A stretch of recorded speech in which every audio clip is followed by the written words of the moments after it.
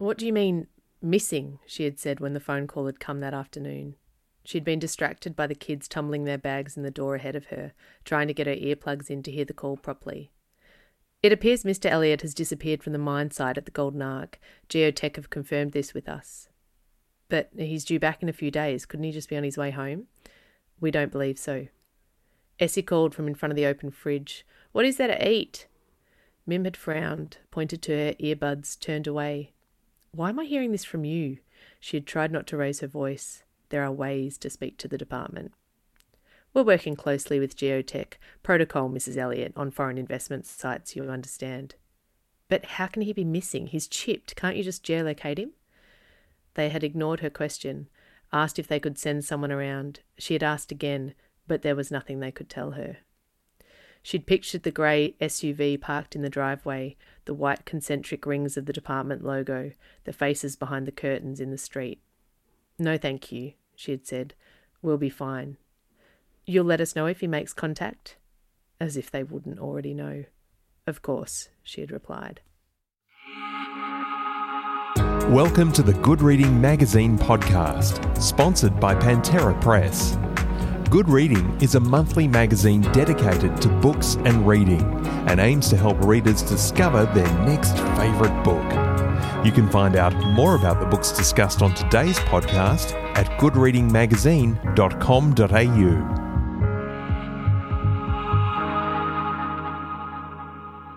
Hello and welcome back to the Good Reading Podcast. I'm Max Lewis, and today we're joined by Kate Mildenhall talking about her new book, The Mother Fault, which pairs a horrifying vision of a not-too-distant Australia with a gripping story of motherhood and protection.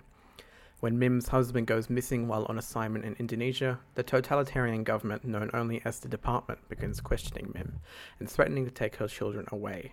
Fearing for their safety, she uproots her life and goes on the run, risking everything to find her husband and herself. Kate, thanks so much for joining us today. Thanks so much for having me, Max. So I'm going to come out right at the gate with the question you'll probably be asked a lot over the next few months. How does it feel to have written a wonderful dystopian novel over the past 3 years, having to release it in a world that seems to be getting closer to a dystopia every day? Max, I can only say that is very, very odd.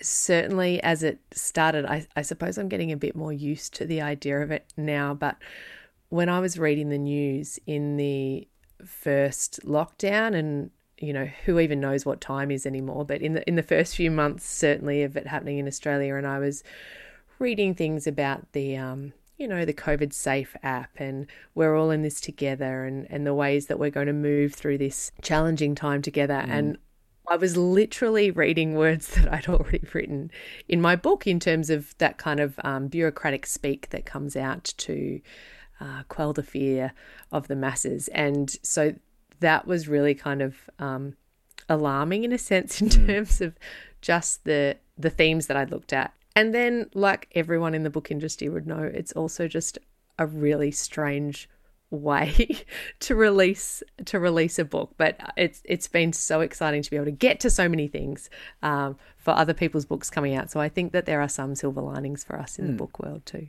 And The Mother Fault is definitely a dystopian or a speculative fiction novel, but it's also a very introspective novel about motherhood and parenthood as well. Why did you want to explore these two themes in tandem?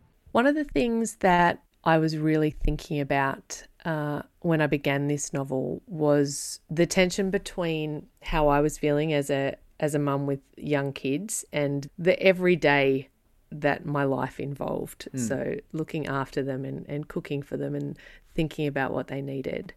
At the same time as I was watching things happening in the world where there were particularly women, going to great lengths to keep their children safe.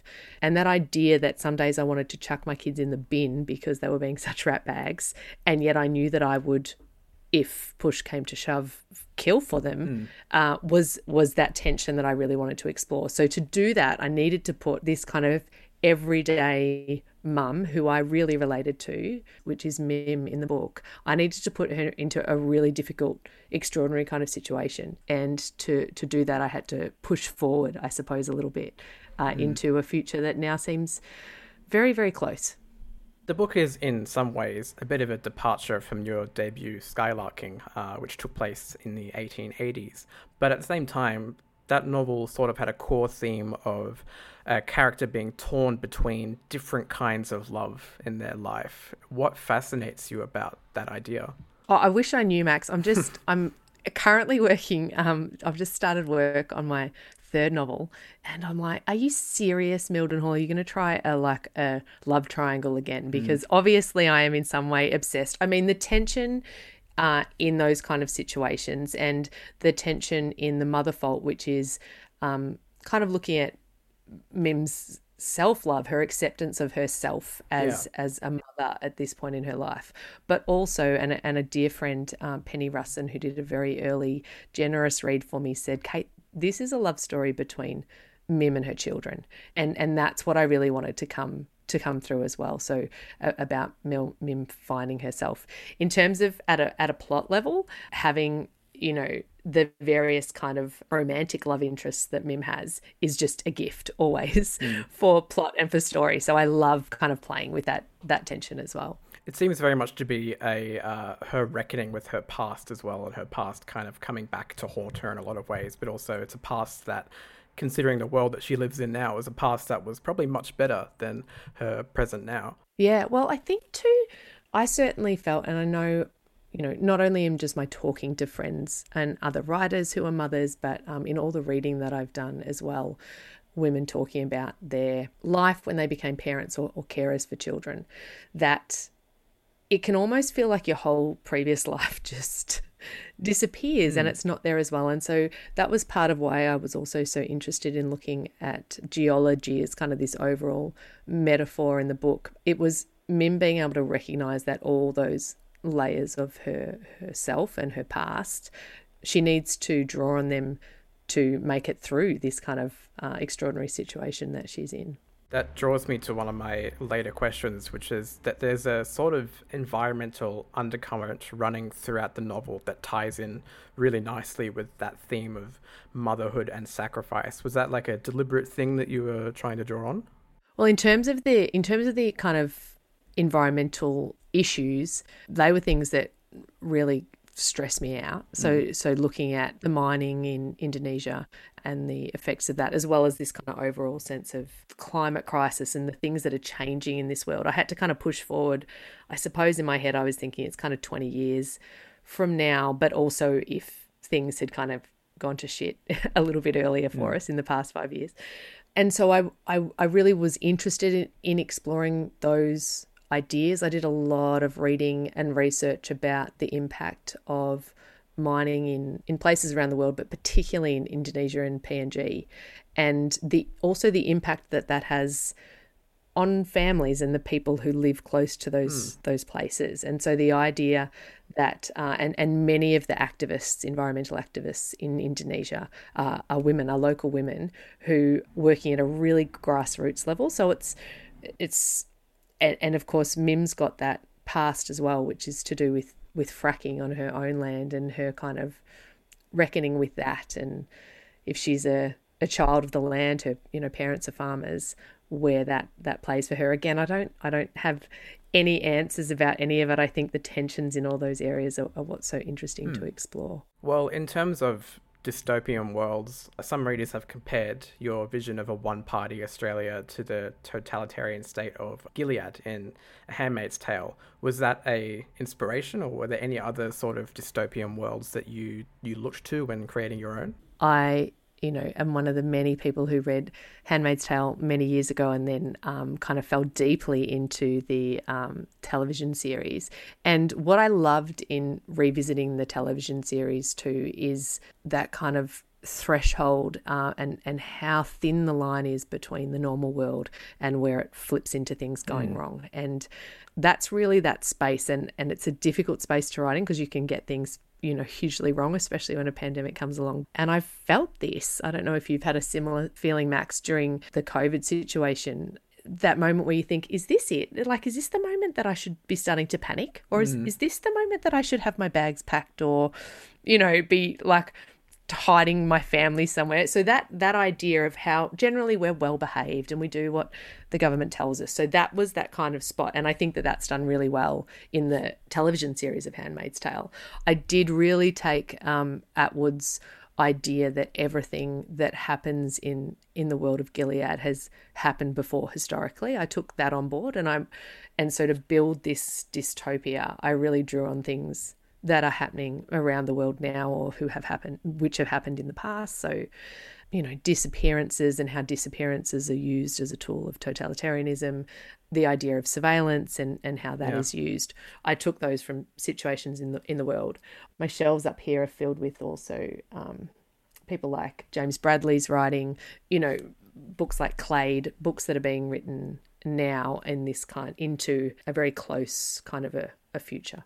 Have you read Ghost Species, his book that he brought out this year? Because I found a lot of parallels between that and this being sort of exploration of motherhood against the backdrop of a decaying world, which is very interesting. Yeah, it was actually kind of spooky reading that, because I think too, Alice Robinson, who wrote The Glad Shout, and I have talked about this many times, because we wrote those books kind of writing them at the same time. They've come out at different times and didn't know each other at the time we were writing, but both have ended up writing books about women and their families, like women trying to protect their children in a time of great challenge in this dystopic kind of future.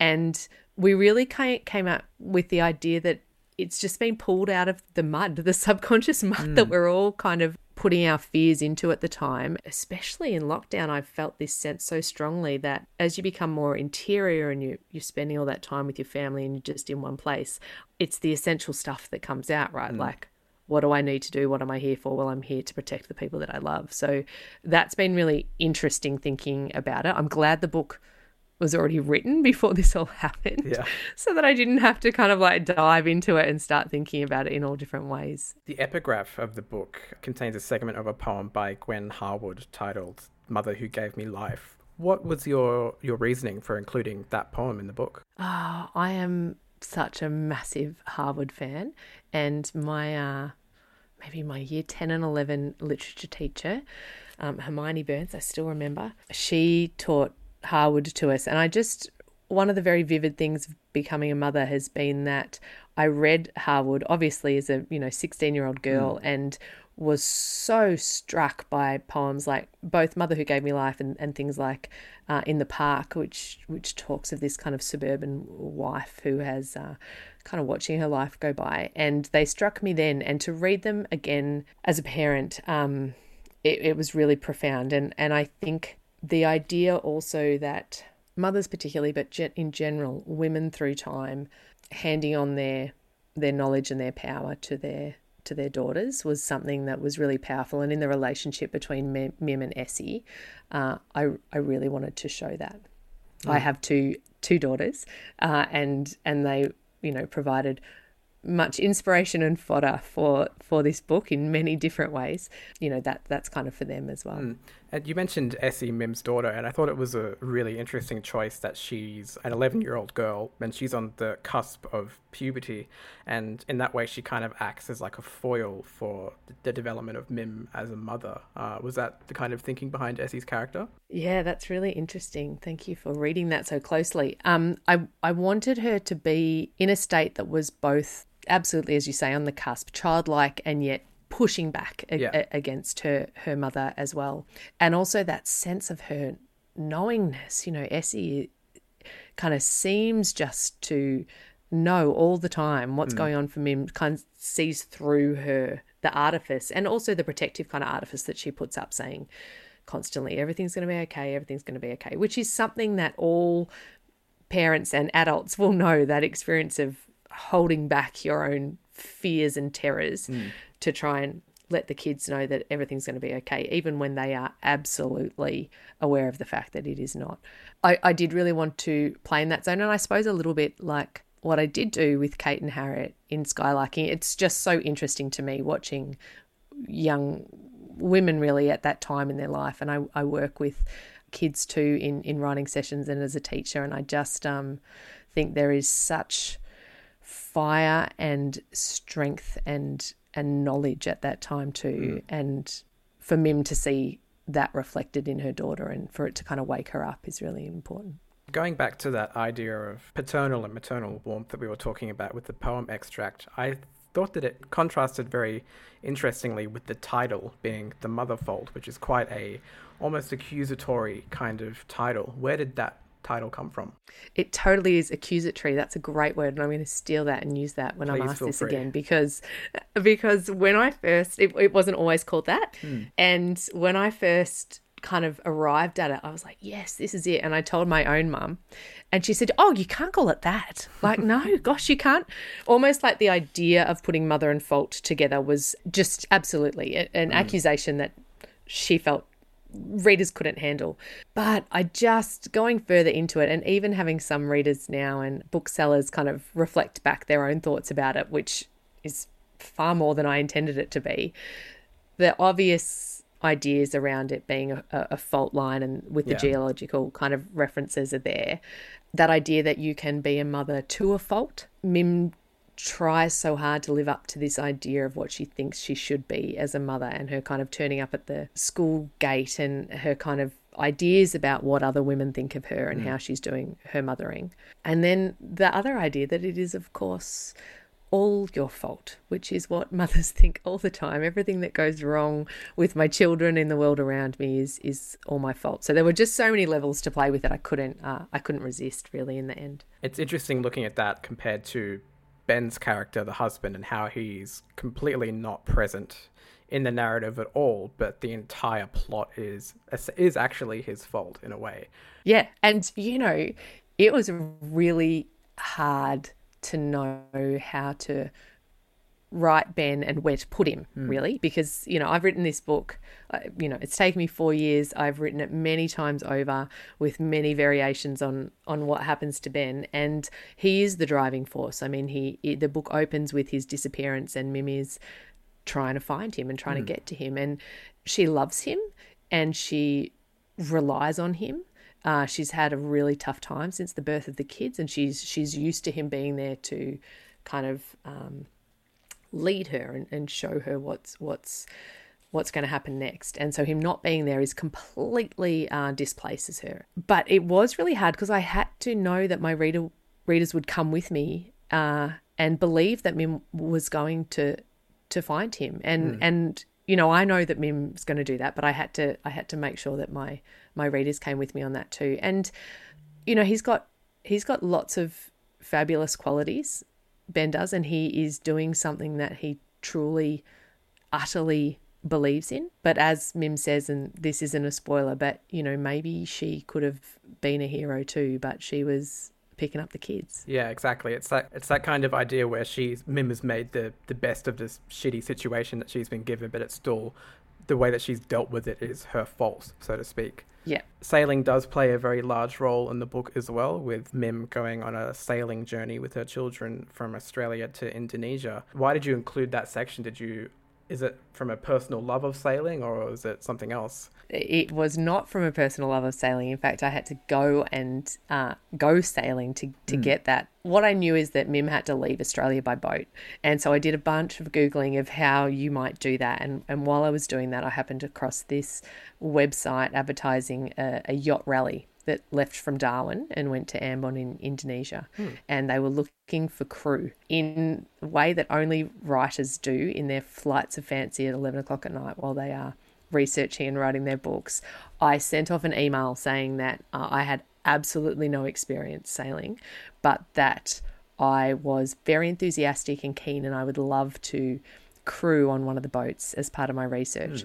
And I didn't think I'd hear anything of it, but a couple of weeks out, they called me and said, someone had pulled out and someone needed another crew member. So I went up to Darwin and jumped on this boat with 5 other people, I think. One woman, she and I were hot bunking, so sharing the same space when we were on and off shift.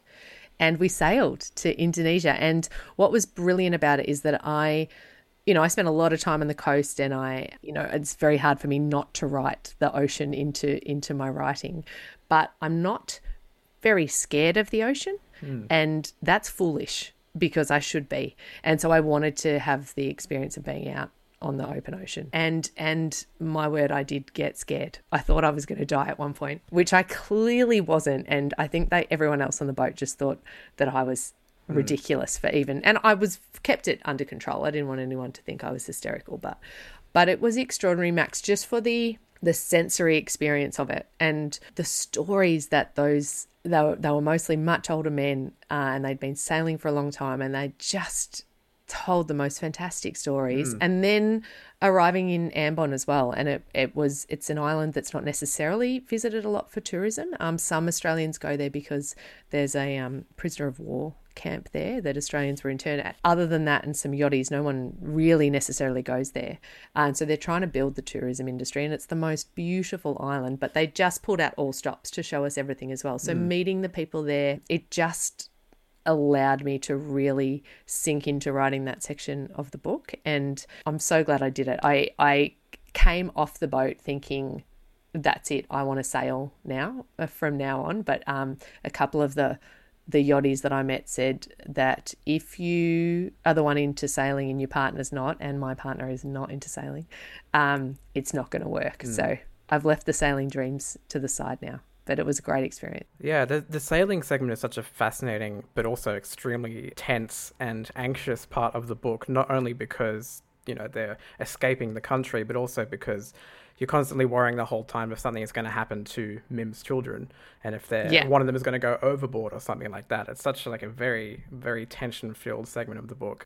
And I couldn't obviously take my kids on that experience, but I did think about how I would be dealing with them all the time, because I was scared that I was going to go over the edge. And also it's really tempting at times, to dive in. Like, it looks beautiful, especially when you're just sailing really slowly. It looks gorgeous in there. But I did take my kids out. A friend took us on his boat just in the bay, and that was enough. That experience, it's like being on a pier with kids, that just constant come back from the edge, and it's so small.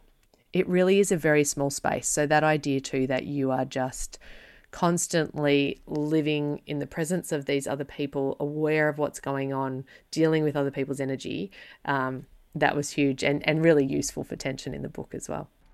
You really capture that sense of just looking after these little beings that seem determined to kill themselves almost. Yeah. And it's like Mim has enough on her plate, but she also has to worry about these two kids. It's a very, very well-written part of the book.